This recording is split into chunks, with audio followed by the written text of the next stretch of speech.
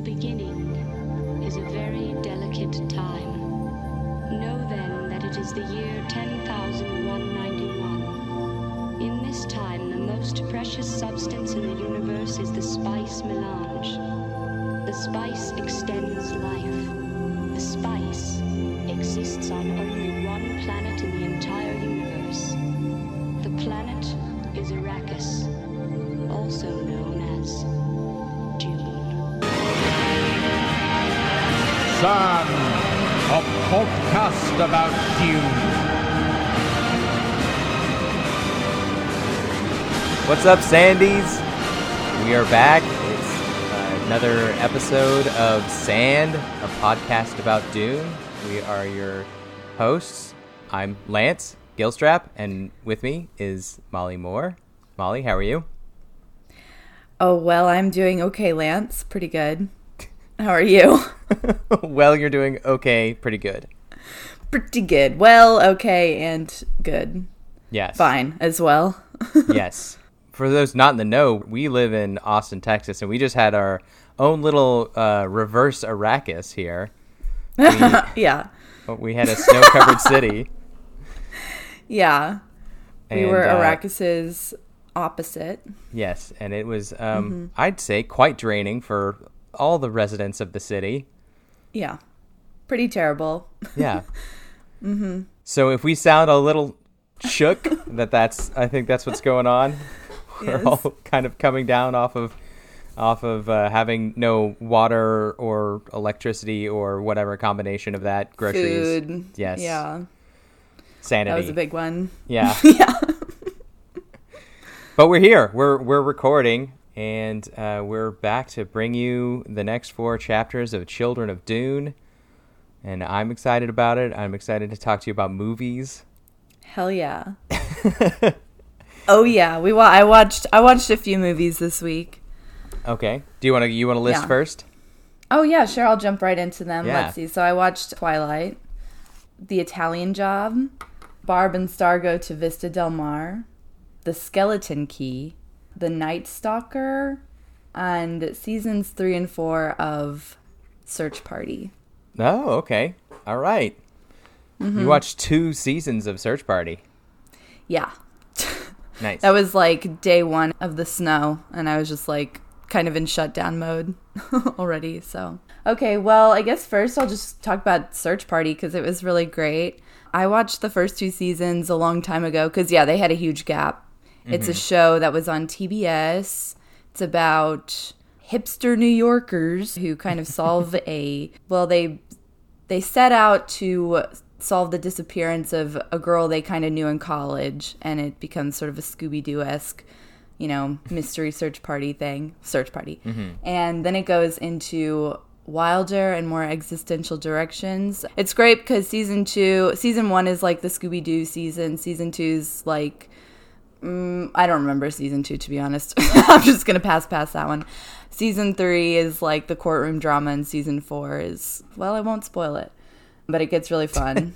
And yeah, I loved it. It just gets better and better. So it's so good. I feel like if I was told like, oh, it lampoons hipster millennials, I would be like, okay, grandpa, like goodbye. Yeah. Pass. But it's really sharp, and I also heard somebody describe it as like, Law and Order for comedians, just in like the amount of cameos, and like it's sort of a rite of passage, I think, for a lot of comedians right now to be on. So yeah, New York comedians, they get to show up, and they finally get something to do. I also enjoyed that show. I felt like you're caught up. You watched everything now. Yeah. I feel like season 4 is much better than season 3. Agreed. I was like, because season 3 was just getting, I mean, it's not a spoiler to say the show gets dark. Yeah. And I feel like season 3 was just like, let's just see how dark we can get this and how bad we can make us feel. For a comedy is a little bit of a tough pill to swallow. But I feel like season 4 like found that fun a little bit more while remaining dark. I will say, yes, I'm glad you said that because, I mean, also it was a weird watch, like, leading right into this extremely surreal week because it's a very destabilizing show, really. When also, like, it's very recognizable. So I don't know. I definitely left feeling like really weird after watching both of the seasons. But yeah, season 3 is almost like unrelentingly dark. Let's see. What the hell? I'm feeling like talking about The Skeleton Key. Oh, okay. It was probably my favorite movie I watched all week, even though... Wow. I know, it was... like, I understand why the reviews are so bad, because nothing happens that's very interesting. Like, the way they do the scares, there's no scares, basically. And they just do a lot of, like, physical... Like, it's supposed to be a supernatural story. Kate Hudson is in Louisiana, and she's wearing really cool clothes from, like, the mid-2000s, which is probably why I liked it so much. And she's a hospice nurse, and she goes and lives at this, like, spooky swamp house and learns its history. And there's supposed to be ghosts afoot. Everybody's just openly talking about them from pretty much the beginning. Mm-hmm. But there wasn't very good trickery. Nobody crawls on the ceiling or anything. There's very little ghost action, which you find out. Well, I won't.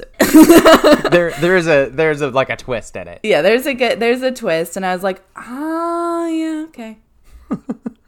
So you said it's your favorite movie that you've watched, and then proceeded to explain that it doesn't sound very good. Why it's bad. Yeah, I mean, it's not scary. It's not scary.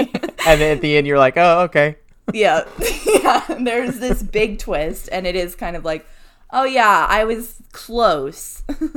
Like really close, but not quite there.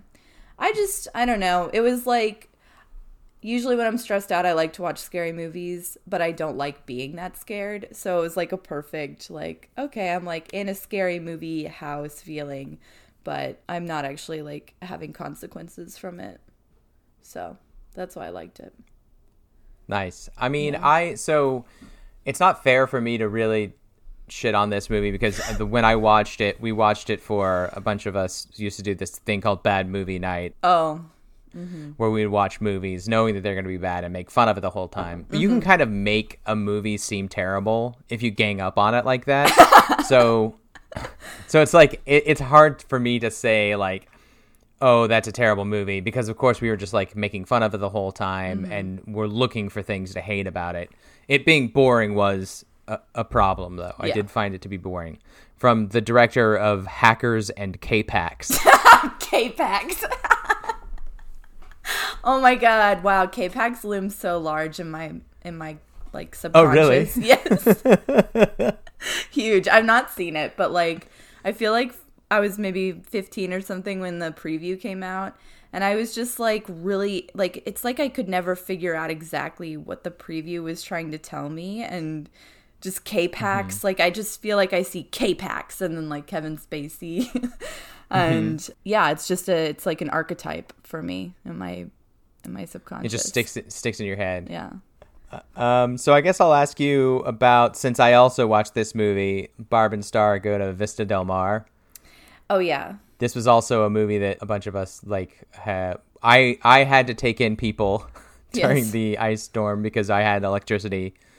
This is before the pipe burst. We stayed as far away from each other as we could in our living room and watched Barb and Star Go to Vista Del Mar while the world crumbled around us. Yeah. Just like nervously laughing. Mm-hmm. Yes. Yeah, I enjoyed it. You compared it to Austin Powers. I heard that comparison a few times. And then when I watched it, I was like, oh, it's because it's literally like an Austin Powers movie.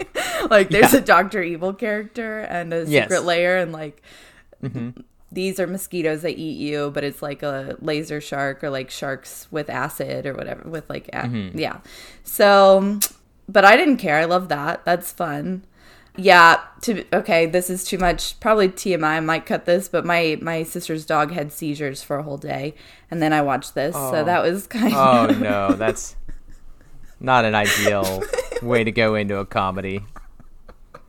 It kind of wasn't, although at that point, honestly, I like drank some whiskey and kind of like settled into it, and I appreciated it, although I wasn't like really it didn't totally get me into the laugh zone. Yeah, I get that. Yeah. I get that. But I did really enjoy it, and I loved the colors, and some of the things actually really did make me laugh. Like both Kristen Wiig and Annie Mumlow they're like, this is their first project since Bridesmaids, and I love seeing them just play off of each other, and I thought they were so charming, and there actually were a few lines that I was like, ah, ha, yes, funny. But I was in a pretty weird state. I think if you watch it again in a different mindset, you would like it more. Yeah. I do think it is one of the movies, those movies where you're going to hate it or really like it. Yes. Because it's such a specific thing. And if that's not your thing, you're just going to be like, why am I watching this? Why do people like this? And I get it. I totally get it if you're that type of person. Totally. That's not even a type person. It's just about taste. Yeah, if it hits you and you're like, yes, okay, I'm understanding Yes. what they're doing, why they're doing it. It's not annoying me. Then, then it's great. And I did love it. And I think, when it's cheaper, you're right that it'll be good to revisit. All right, so those are my films. I will say I did like The Italian Job. Okay, my movies. I saw The China Syndrome. I saw Roxanne. I saw Devs, the whole series. Talk Radio. Misery. The Thin Man. And, also Barb and Star go to Vista Del Mar as well. Oh, cool. Wow, fun list. I will talk about, The China Syndrome, which has Jane Fonda, who's like doing a news story. Like she's a reporter, but they always stick her with the boring jobs because she's a woman. And she goes to do like a fluff piece on a nuclear power plant. And while she's there, something goes really bad. A fluff piece? Yeah. What kind of fluff piece could you do? Well, nuclear energy was really new at the time. Yeah. So it was just like a tour of the nuclear power plant. It was like hey, check out the new power plant. Like that kind of piece. Look at it our wasn't shiny a like buttons. hard-hitting. Yeah, this was just like let's talk about nuclear power and how great it is. But then they do secretly shoot some footage while this like kind of near disaster is happening. And then, of course, it's like from there, it's like, who's going to stop them from airing this footage? And like, there's people out to kill them and all that good stuff. Like that type of movie is. Journalistic it's really good. thriller.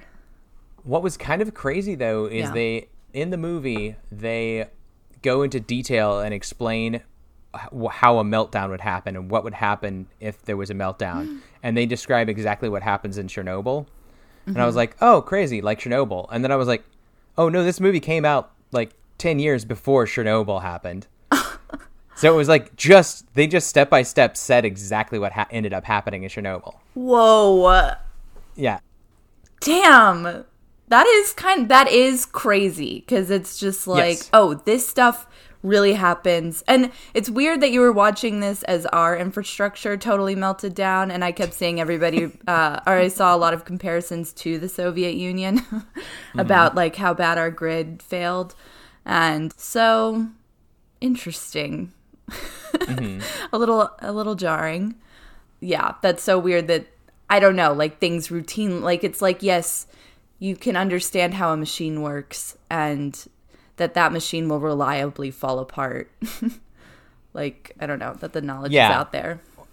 It's just the fact that, like, we know exactly how horrible it would be if this specific thing went wrong. And we're all just crossing our fingers that it doesn't go wrong.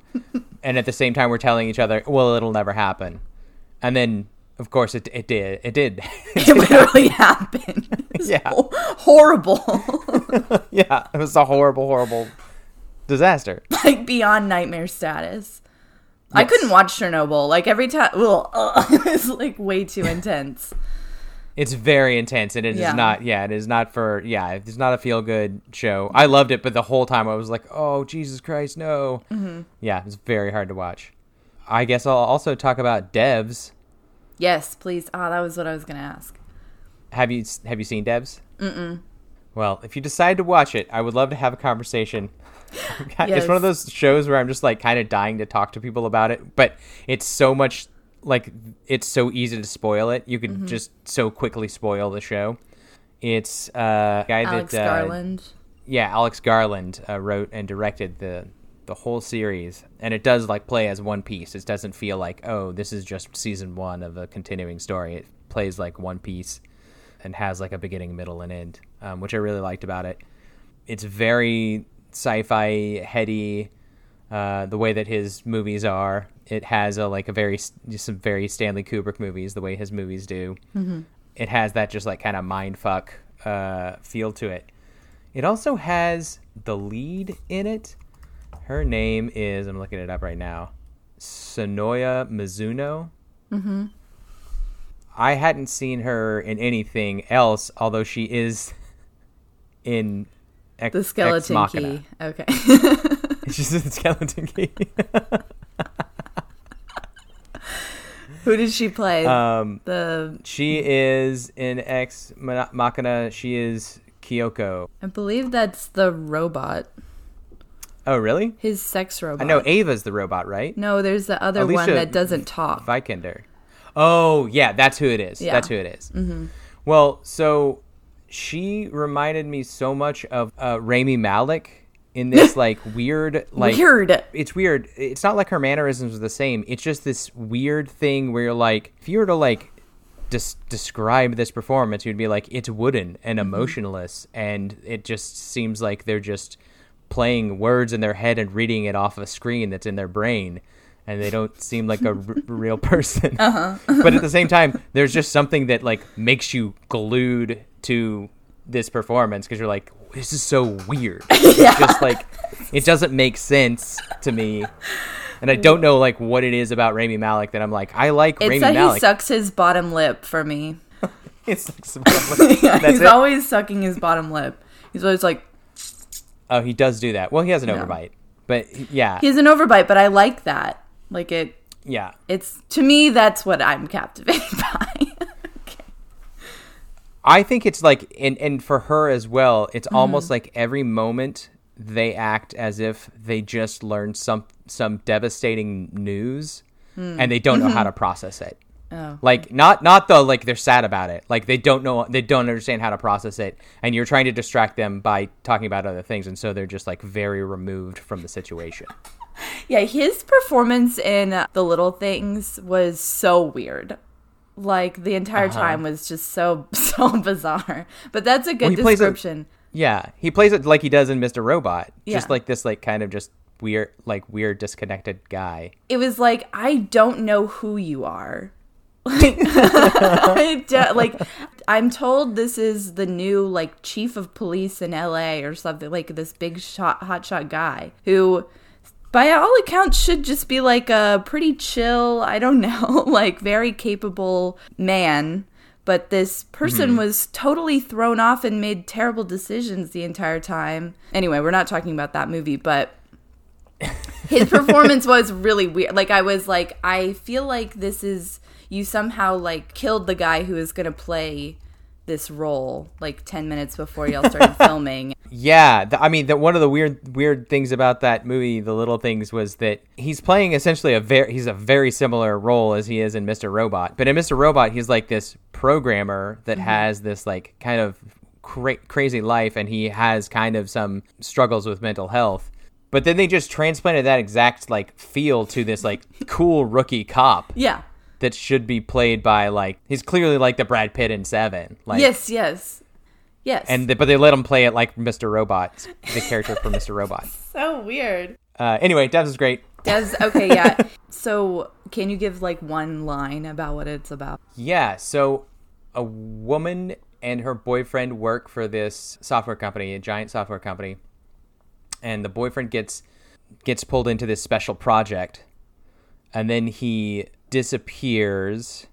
Whatever. It's very obvious. They kill him. They show you. Okay. They show it happen. It's not a mystery. They kill him, and she's like unraveling the mystery. The whole show is her unraveling the mystery, and then what this special project is. Like, what is it they're working on? That's what they call it, Devs, and that's what Devs is. The special project wasn't just murdering him. No. Okay. No. Cool. No, that was just like a little piece of it. Ooh, that does sound good. I'd like to know about talk radio, because that's the only one I haven't heard of. Okay.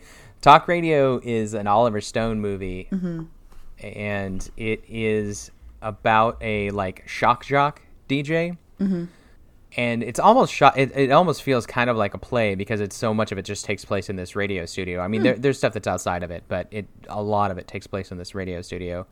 And he's just kind of, honestly, it's really just about him kind of losing his mind. You kind of get glimpses of him, how he got to where he is, and how he started, and why he's where he is. And he's very exploitive. Like, he likes to take weird calls or whatever. But then the calls he starts to take, he like gets a caller that like talks about how he wants to rape a woman on the phone, and like the guy, like it's him kind of like playing with like how exploitive will he go? Does he really like care about these people? Does he not care about them? Like, is he gonna play up his like funny, like I don't give a shit about anybody persona? And then he, like, as he does this, he kind of like slowly loses his mind a little bit, kind of loses it. Interesting.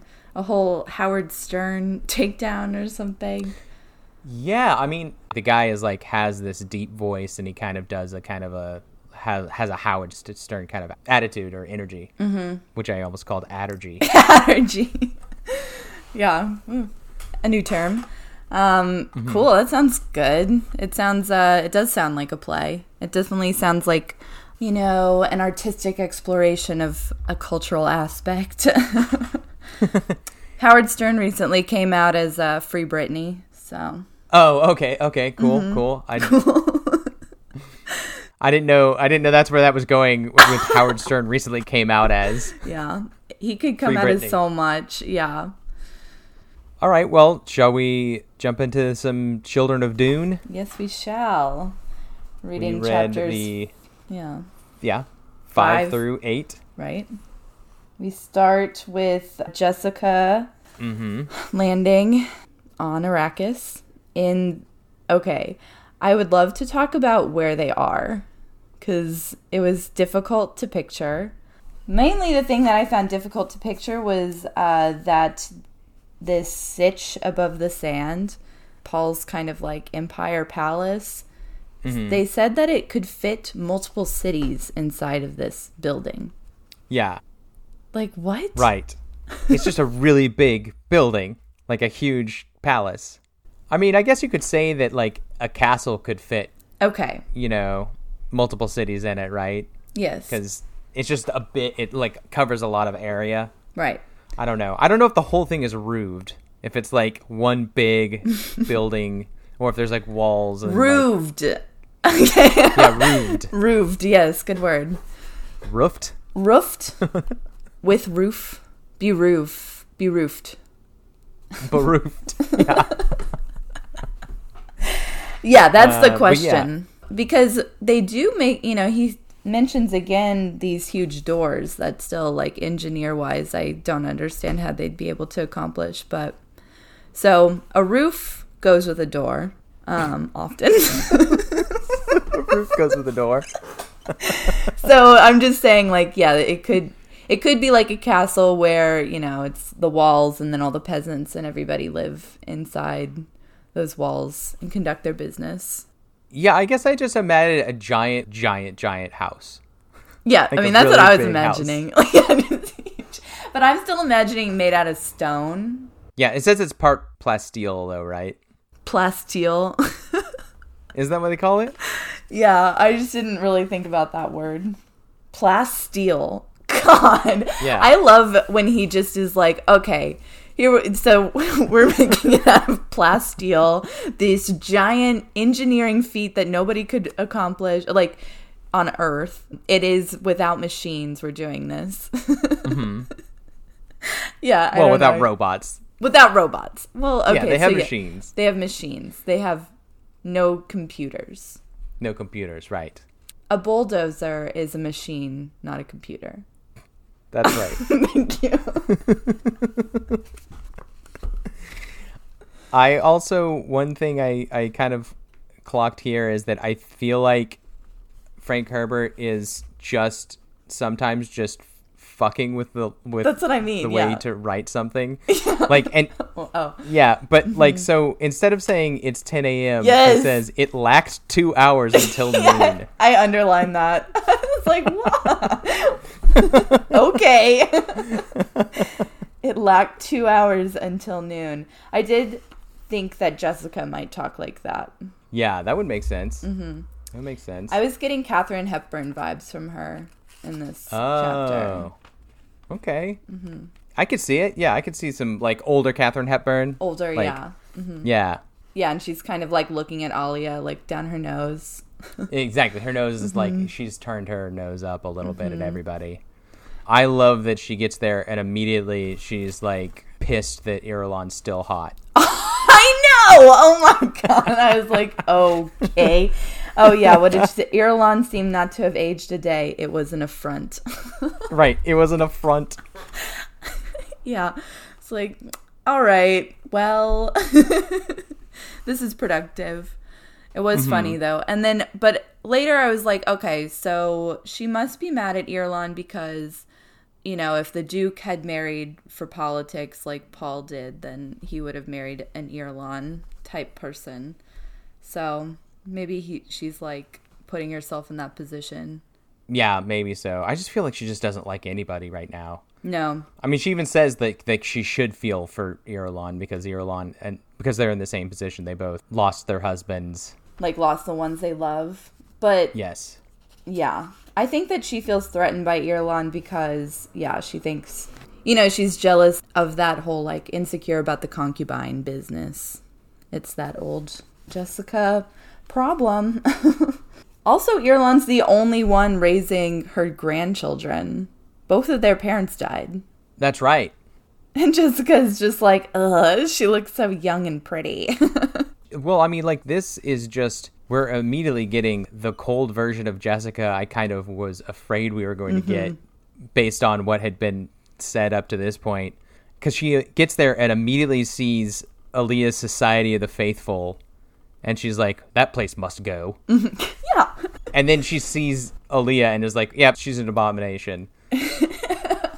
I know. Yeah. She just sees her quickly. Horrible. So I was doing it in Katharine Hepburn's voice. Going, horrible. Horrible. How does she talk? She goes, oh, well, Alia. No, I can't do it. All right. I thought that was pretty good. It was an affront. Mm-hmm. The forbidden way. So it was fun. That made me like her more. Her thinking of her as like a Katharine Hepburn type. I will say at the beginning, so she lands and she's kind of taking stock of being back on Arrakis for the first time since all the mischief happened.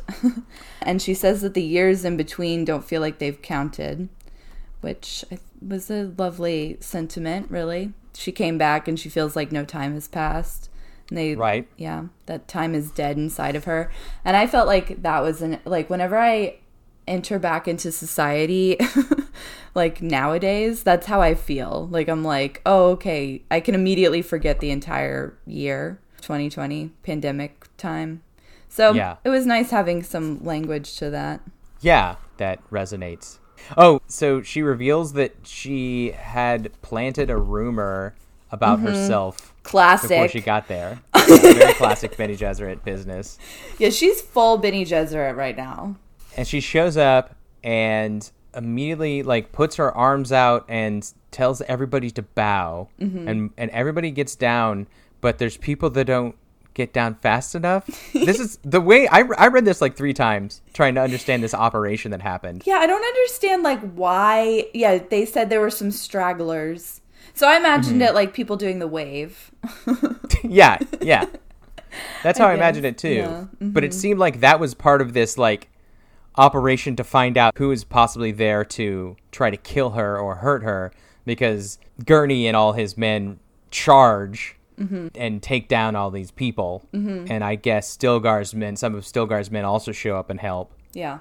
And that this was some kind of pre-planned operation that pisses Alia off.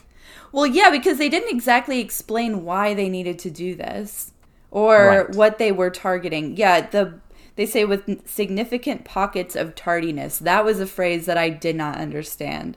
I was like, well, why are you telling me? Did they just not hear? Were they not paying attention? Like, Right. That's what confused purpose? me. I couldn't tell if it was a separate thought, like, oh, well, some people didn't kneel as fast as others. Also, They're there was this older. raid where they swept and picked up all these people that had weapons and stuff. Or was he saying the people who didn't sit down as fast were the ones that were clearly going to harm her, and so that's who they went and grabbed up? Yeah, I guess maybe that makes sense in a Bene Gesserit kind of way. Yeah, maybe so. Sort of. I don't really think it worked. Like, I don't understand how this would work. And I thought the rumor she planted was one of their weaker rumors. That she's there to, what was it, to weed out the slackers. Yeah, weed out the slackers. Okay, Richard Linklater. Yeah. So the way I understood it was that she had planted this rumor that they were going to do this, basically, that she would show up and Gurney and his men, somehow they would grab a bunch of people and weed out, weed out some people. So I don't know if it was just fulfilling that prophecy, like that was part of it. I think she's alpha dogging. Yeah, Aaliyah. alpha dogging. Yeah. I think she's just like showing, like, I'm here, I'm in charge now, I'm doing my own thing. She's being such a bitch to Aaliyah. Yeah. Nobody is like, and the way even Frank Herbert is writing Aaliyah right now, it's like we don't even know who she is and we're just supposed to all hate her. Right. Well, Aaliyah was not seeming very cool at No. the beginning of this either. No. Yeah. Yeah. I know. She's kind of lost her level 11 skill set. Remember? She got to like level 11. Really turned Paul on. Yeah, when she got all naked and sweaty and turned Paul on. So she does end up seeing Stilgar again, and it seems like there's immediately a little bit of heat between them. There's something going on there. She even says, though Gurney's there. You studied me pretty well in those old days, Still. Yeah. That's good. A little steamy there. And then right as that's happening, Aaliyah shows up, and she's super cold to her. Yeah, well, she says she ignores her. First, she just ignores her.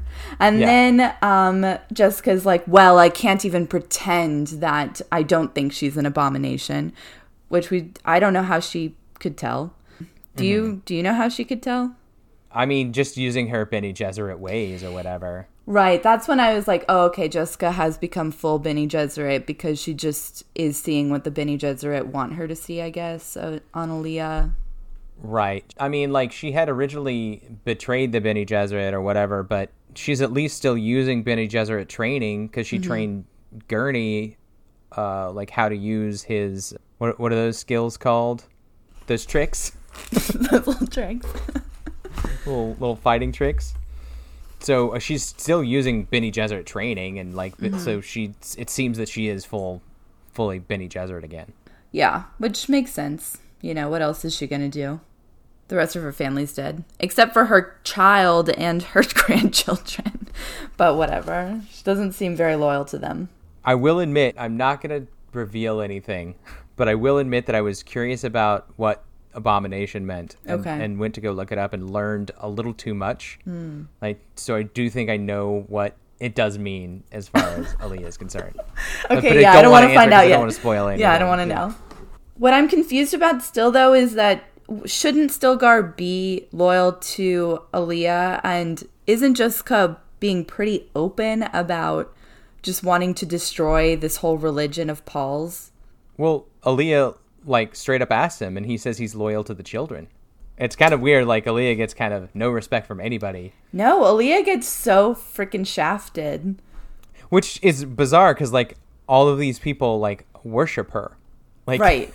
Aww. All these people here, like, she has her own church. Yeah, and it's cities wide huge. I said this last episode, but that her whole existence is basically an insult because she should have been chosen first. That was like the right order of things, was for her to be the firstborn, Paul never to exist. But instead, she's disrespected on every level at all times. I know, I need hate to come back and, I don't know, give her at least one person. I mean, he's going to, right? Because we we know that he's in this. We just haven't seen him, just heard what he said. Yes. Yeah, so then Jessica meets these priests, Yeah. Javid and Zebalelef? Zebatalef. Zebatalef, that's right. Yeah, Zebatalef. Javid. I love Javid. I just think that's a great name. I knew a guy named Javid. I mean, it was an ED instead of an ID, but I went to school with a Javid. Nice. But yeah, this Javid looks like David with a J, like Javid. Javid and Zebatalef. Yeah. Yeah. As always, he's like good with the names. She seems to think that Javid is the dangerous one. She has all kinds of things to say. Javid really strikes a chord with Jessica. She is obsessed with Javid. Yeah, she's obsessed.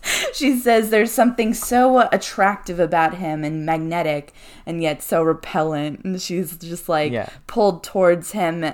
Yeah, she's got like 9 different schemes going on the second she sees him. Yeah, it's like me and Rami Malek. Yes, it's you and Rami Malek. Actually, yes, I think I did kind of picture Javid as a Rami Malek sort of looking person. Yeah, but these priests are like apprentices or supporters or whatever of Aaliyah's. Yes. And she immediately like marks Javid at least, to Gurney. As in like go follow them, track them, make sure, keep tabs on them. And then Javid immediately knows that she did this. Yes, but she also seems to think that Javid is not loyal to Aaliyah and would be easily broken, and wants to quickly like get him over onto their camp. I just think it's so strange that I guess they kind of knew this, that Jessica coming was maybe a sign that she wanted to take over, or like, yeah. So it's interesting seeing her kind of show up and be like, all right, well, I'm gonna take some of these people to undermine the entire Fremen society right now. But she's setting up this plan that she has, and she doesn't care about the people at all anymore, except for Gurney. Oh yeah, Gurney, her favorite living human. Yeah, her favorite living human. What does she call him? A lump of muscles? Yes. Yeah. An ugly lump of muscles or something? An ugly lump of trained reflexes. A killer. Oh. And altogether terrifying to some. But Jessica loved him and prized him above all other living men. Living men. I know, a good distinction. Sorry, Gurney. Yeah. It's kind of the best. Part of her kind of aligning herself with Javid when she decides that she wants to kind of use him as a pawn, is that she agrees to this ceremony. The lustration. That's called the lustration. What the fuck is this another orgy? It's very evocative. The lustration? The lustration. And they're like so kind of anal and intense about it, about going, which is funny. And it's kind of this vague like priest party where they priest party. I hope we get to see this. Oh, I definitely think. Yes, of course, because otherwise, why wouldn't they just take her to the grandchildren? Like, there's this whole back and forth about Jessica's like, I don't really want to go to the lustration, and they're like, oh, but you must. Do I have to go to this lustration? Really? Like, did y'all just make this up? I'm not feeling really lustrated right now. Yeah. He's like, oh, we will lustrate you. Trust that is part of the ceremony. And so Javid's like, well, yeah, you really do need to go. And then we'll go see your grandkids. And so she's like, he's a businessman above all else. Mm-hmm. She's like, that like reminded me so much of the dinner party scene. Yes. Where she's like, good, we can talk business. Right. We can speak that language. Mm-hmm. Did you have anything else about that one? Oh, just that I like the line, when we try to conceal our innermost strives, the entire being screams betrayal. And that's the Bene Gesserit training turned upon this revelation. Yeah, that's cool. Pretty cool. For sure. which I guess does make sense. Like, yes, that is kind of the Bene Gesserit, that nobody can fake it. And we just saw that from Javid, where he... I liked trying to picture that, where Jessica's watching Javid. First, she says priestly nonsense to see how he reacts, and then he doesn't react, and then he realizes that she's watching him not react, and so he kind of tries to react. Yeah. Yeah. Well, she uses the voice. Oh, okay. Mm-hmm. Yeah. I was like, all right, she's using the voice already. Well, it's kind of her big tool. We get to the next chapter, and it's the chapter's introduced with this little blurb, which doesn't really strike me as that important, except for that it says Book of Diatribes from the Hate Chronicle. Right. Which is interesting because the first blurb in the book is from the words of the Mentat Duncan Idaho. Right. It's just interesting that there's two... He's cyborg. Yeah, there's two different, they refer to him as in two completely different names in two different books. Yeah, it is really weird. Maybe in the future people see him as Hate and other people see him as Duncan Idaho. The followers of this would clearly be on the preacher's side, I guess, because it doesn't like aberrations from, it doesn't like change. Right. This little saying. Yeah. We line back up with Leto and Ghanima. Mm-hmm. And Leto is almost full Paul already. Oh, he's full Paul. He's just jumped in right to those things that Paul would do, where he just goes really inside himself, and he's like, "You don't understand it. Everything is terrible." There's one part where he strummed an angry chord on the balisette. Yeah, that's right. Oh, wow. It's it's like we never left him.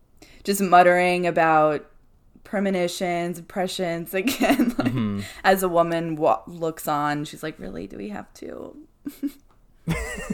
Right. Leto, I could also do this, but I'm choosing not to. Yeah, he has a vision, and he starts thinking about these sand trout. Yeah, he's obsessed with the sand trout. Which is another one of those, it's like putting space in front of something. Just call it, a sand trout.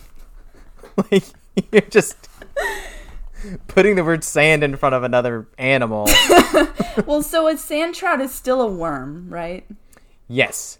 The sand trout became the worm by consuming the majority of the water. Planet. Yes. And they consumed all the water. But now he's noticing that the sand trout are going away, which by that logic it doesn't really make a lot of sense, because now that there's more water, doesn't it make more sense that the sand trout would start flourishing and eating up the water and becoming more worms? Yeah, see, that's a good question.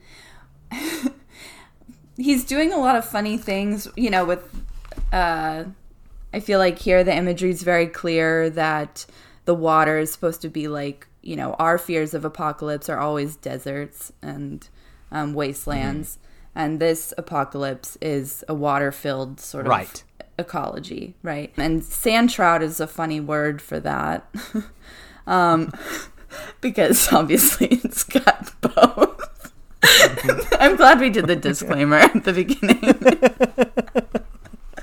But, yeah. But that is because he seemed really distressed that the sand trout are no longer there. It seems to prove that the vitality of Arrakis is going down, and that it will soon kind of fail as a planet, or what makes it... Oh, well, the spice won't be produced anymore. Yeah. I mean, it reminds me of... Because at first they're like, sand trout just seem like a nuisance that nobody cares about. It kind of reminds me of the whole thing with bees, everyone's like, well, bees suck. Who wants bees? But if we lost our bees, our entire ecology would fail. Right. On Earth.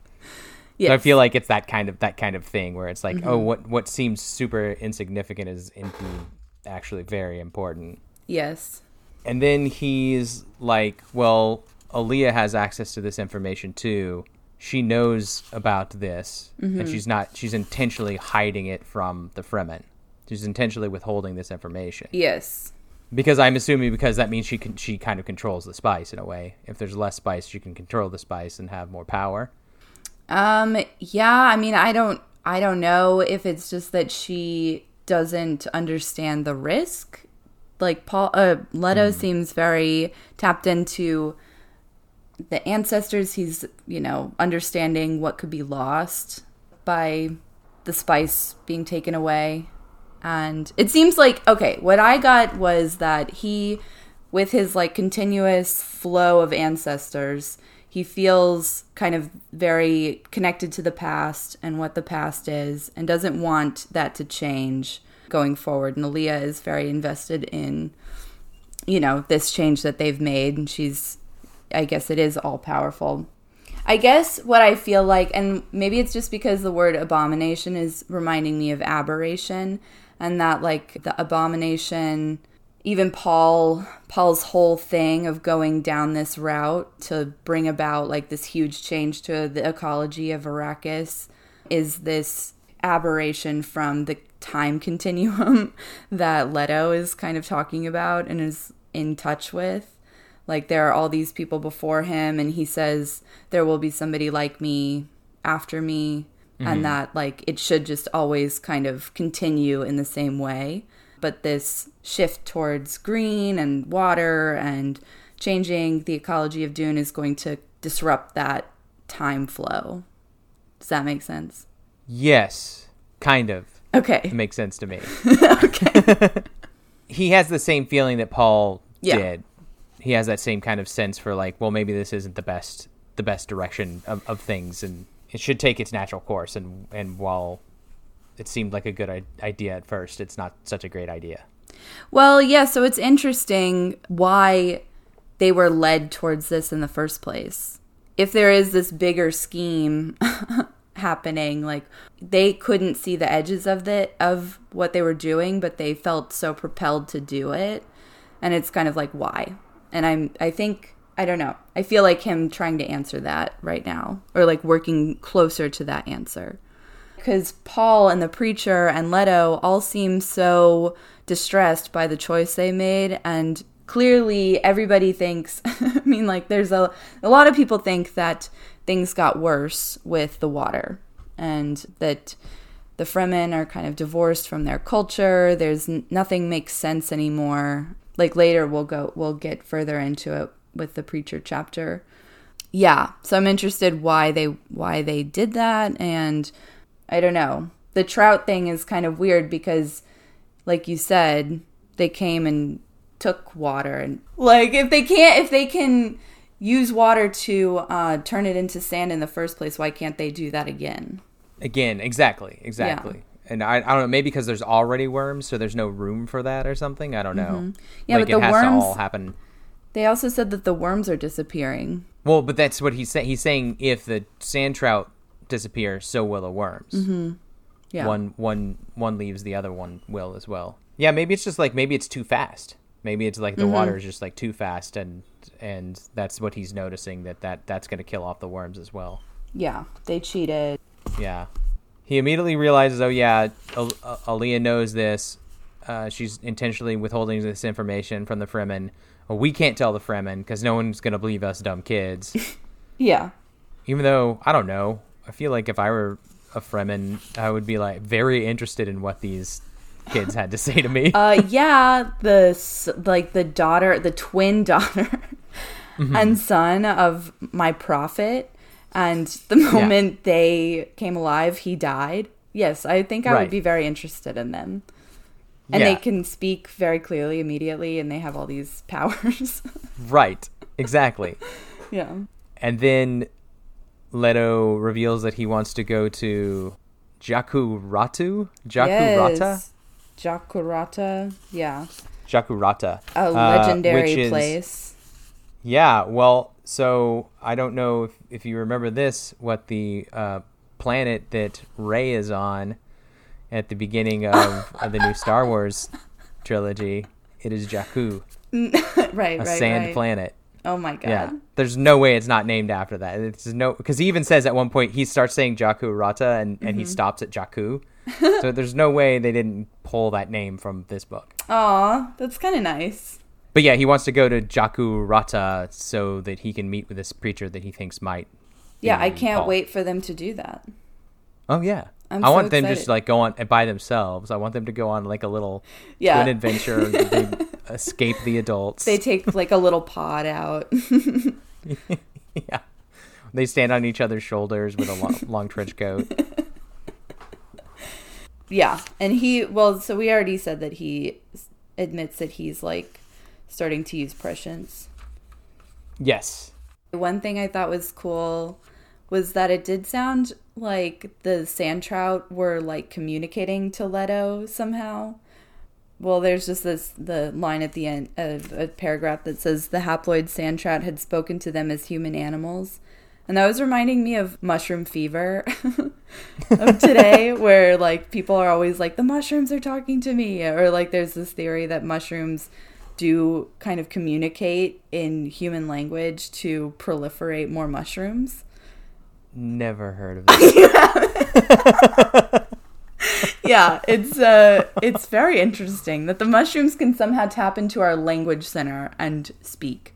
And I so, wonder where this idea came from. The idea that mushrooms can talk to us. Come on. yeah. Okay, but there are, it is an interesting theory that it's just, people are compelled to take mushrooms by the mushrooms so that they can use the humans. Yes, so the humans can be little mushroom spokespeople and make sure the mushrooms. It's like a cartoon plot, like where like the mushrooms are like, we got to get people more into mushrooms, man. How do we do it?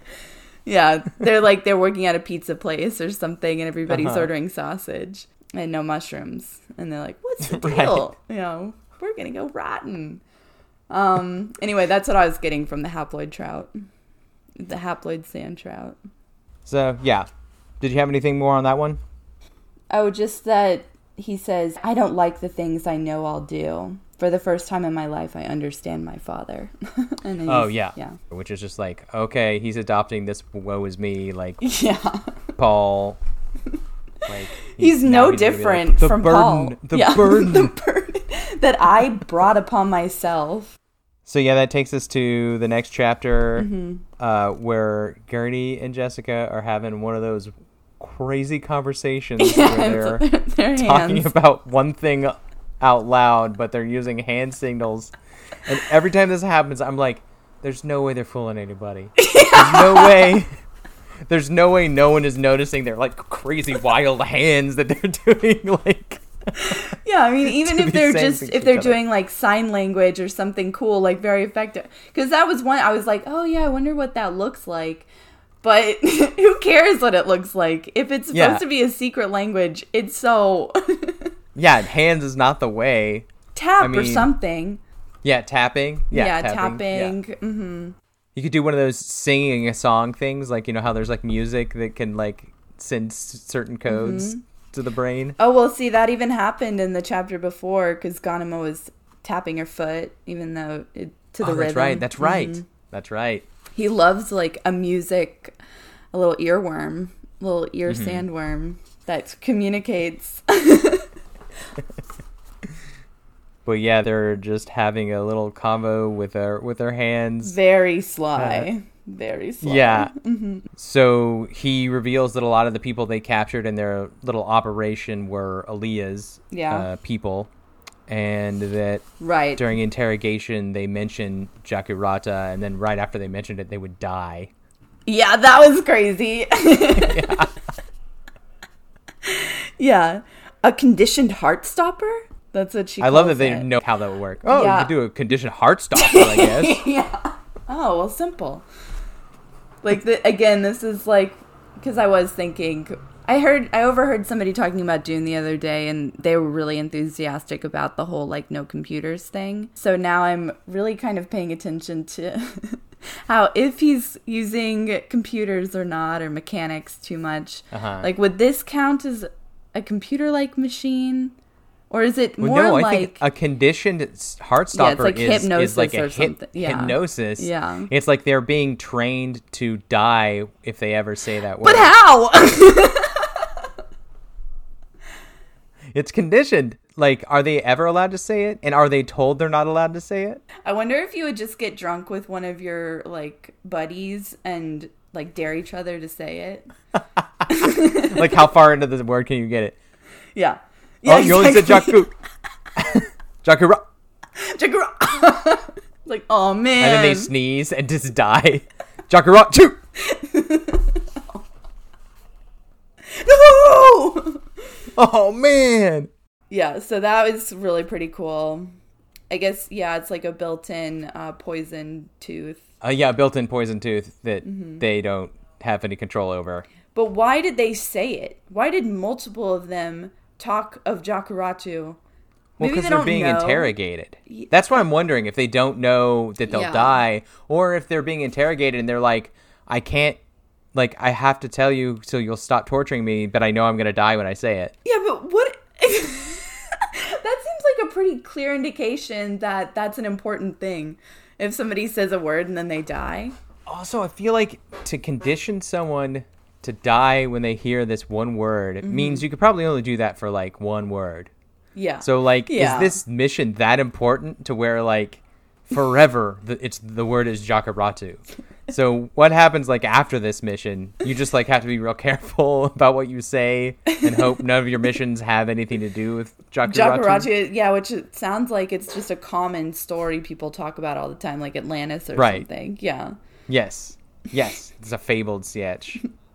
I'm just saying that if I'm interrogating somebody and multiple people die after saying the same word, I'm gonna be like, maybe I should look into that. Yeah. That's gonna be the main thing I'm interested in. So well, I think that is what he's doing. He's like, yeah, it's kind of weird. They said Jakaratu and then they die.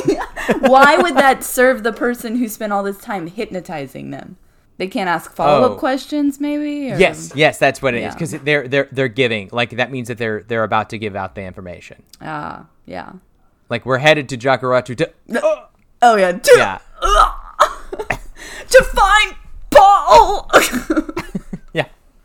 But, I mean, I guess also in the world of Dune, where everyone's always, double-crossing everybody and everything is like a plan within a plan, that could also be something to lure someone to Jakaratu. That could be like intentionally like, well, if they say Jakaratu and then they die, guess we better go there. That means they're going to show up to Jakaratu, so we can lure them there. Yeah, especially if Aaliyah planted those people to be caught by Jessica. Oh, yeah. Yeah. Knowing, because Jessica did plant her prophecy that she would be doing this. And it's not like Aaliyah would be so stupid that she would really try to kill Jessica. But maybe she would. But if Aaliyah thought the preacher was Paul, it might benefit her to lure Jessica into meeting him and seeing Paul? him. Yeah. Rekindle her motherly spirit or yeah, something? Maybe to try to pull her back to the...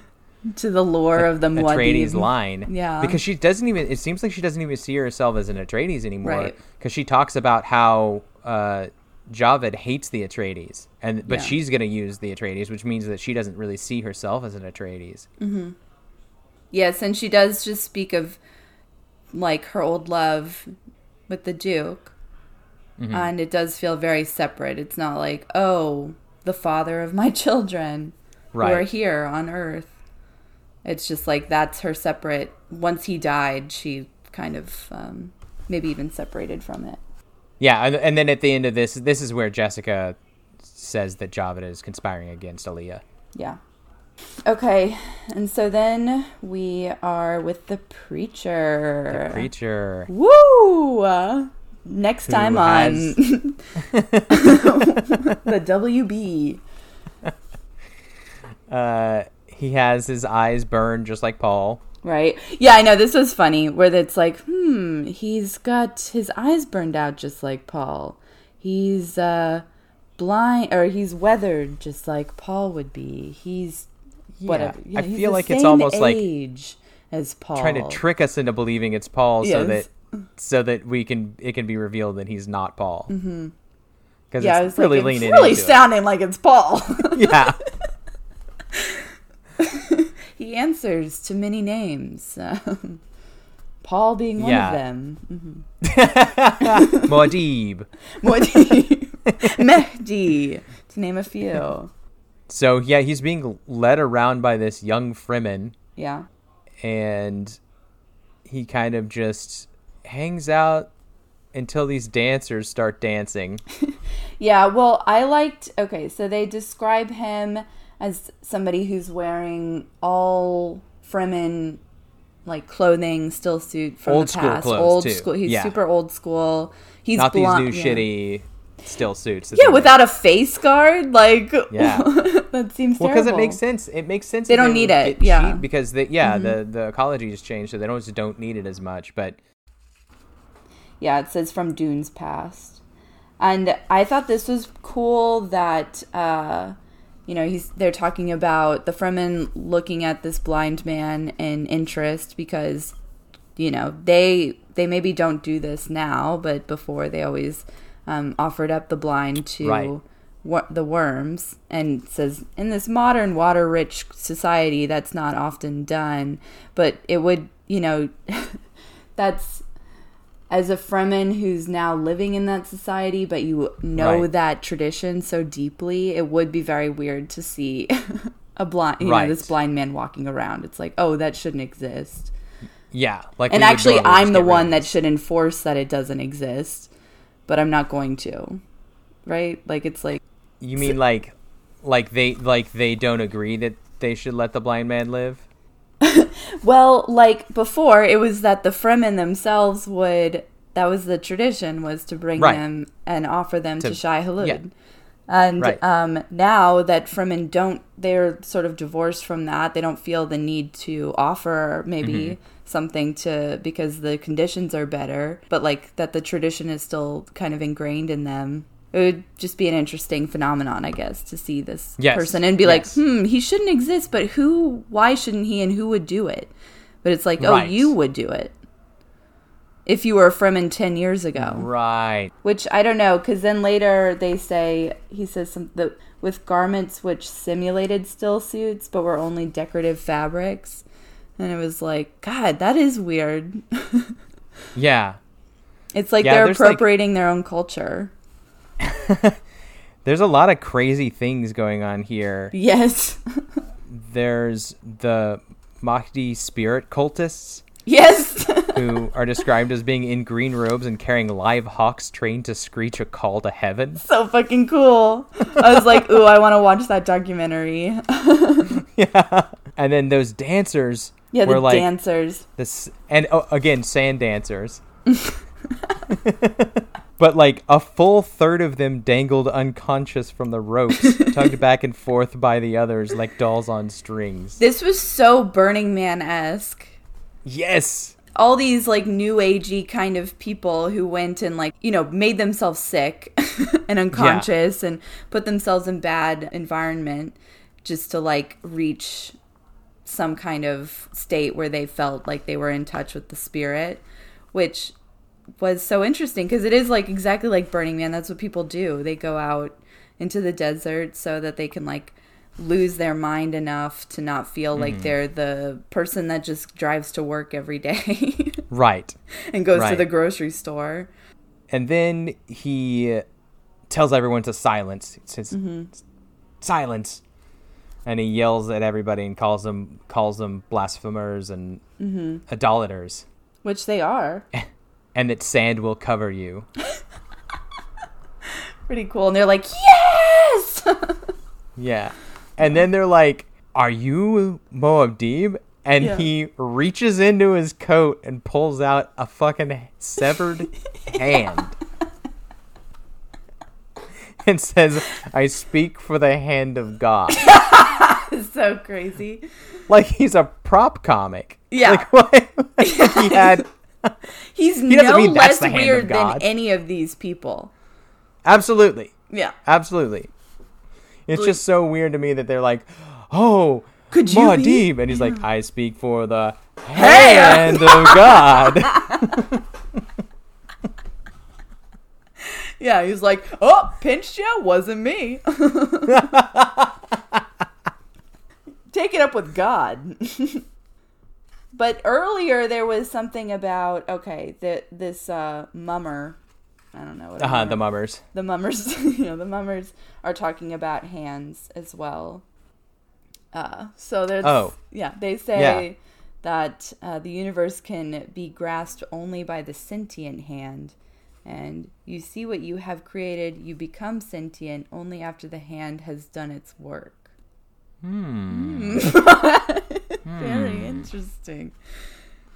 So I have my guess about that is that if there is any meaning to it, which I'm not sure that there is, that like Paul, by following his vision, that's the hand, and then after he created that, the religion is the hand. And then after he created it, he separates and realizes that that's what it is and is now sentient. Okay. I think... Do you know what I mean? I kind of actually, now that you mentioned those mummers, I think, it seems like what he's kind of saying, like, you guys have... If he was Paul, let's just say he was... For hypothetical. Paul. Yeah. That he's saying... You guys see me as a god, but I was just guided by the hand of God. Like God made me do these things. I'm not a god. I was guided by the hand of God, right? Like I don't really have the abilities of God. You call me a god because God's hand guided me, and I think that's kind of what the mummers are saying, right? Like the sentient, you're only sentient after the sentient hand has done its business, meaning that the sentient hand was really the sentient one. You weren't sentient. Right. The hand made you do You're a puppet. You're a puppet. You're a meat puppet. Yeah. Yeah. And the hand is the controller attached to God. Yeah. Yeah. God's got his hand up your butt. Up your butt. And it's getting mummified. So did he just find this hand? I know. That's what I'm wondering too. And he's like, oh, this will be great for the next time I say hand of God. Hand of God. Such as he keeps telling the Fremen he's with, and the guy's like, yeah, it's great. It's real funny. It's awesome. Yeah, he's like, can I just get back to my family? So, yeah, this place was crazy. Everybody is on one. They're all confused and reaching towards heaven because they have nothing else to do these days. Yeah. It says some took him to mean that the hand was Muad'Dib's, which makes me think that those people are just like, don't get it.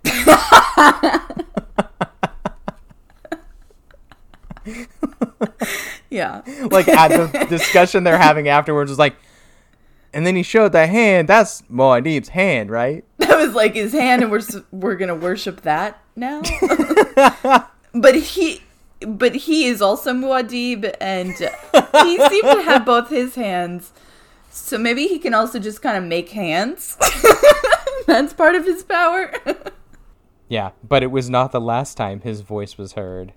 It'd be wild if it was. Like, if that's the only time that he shows up and there's no mention of him in the rest of the book. Oh, that would be a baller. Just this wild guy with a hand, and there's no, like, he never comes up. Maybe they even, like, they're like, we haven't heard much about the preacher lately. At the end of the book, the twins are like, hey, weren't we supposed to go find that the guy with a hand? Yeah, they're drinking Mai Tais on Caladan. Well, what do you think? I guess I don't think this guy is Paul, but I kind of do. I don't know. Yeah, I think that it's almost too much. Like, they're really pushing him being Paul too much for it to be Paul. But that also could be, like, a trick. They could be, Frank Herbert could be trying to, like, convince us that, oh, we think it's not Paul. Right. Because I'm insisting he's it is way Paul. Too Paul, yeah. Yeah. But that's why it's surprising that he is Paul. That's what I got by the end. That's exactly what I thought at the end. It was like, I'm feeling like it's way too on the nose that it's Paul, but I'm feeling like it's so on the nose that it's Paul. Right, exactly. That it must be Paul. Yeah. Right. So, even if it's not the real Paul, his purpose is to destroy what Paul created. Well, it'll be an interesting mystery to unravel. Yes, we've got the preacher, we've got Jakku, we've still got those lions. Oh, yeah. The laser tigers. The laser tigers. The laser tiger. So, there's much to look forward to in the next 4 chapters. Next time on Sand. Yes, we will do the next 4 chapters. Once again, we'd love to hear from you. Sandthepodcast at gmail.com. We're on Instagram. Rate, review, 5 stars, please. Would love it. We would love 5 stars. We would love it. Apple Podcast. Yeah. And, if you're going to give us 1 star, just don't bother. We're not asking for 1-star reviews. That's your right, I suppose. Yeah. You're allowed to do whatever you want if you hate us that much. Yeah, but that's not what this requires. It's more for a 5-star. We're thinking Yeah, we're asking for 5 stars. Yeah. Just to be kind of clear about this. Yeah. It's not a joke. We're not like, haha, but really only give us 1 star. Right. We're saying we want 5 stars. So, until next time. To the lustration!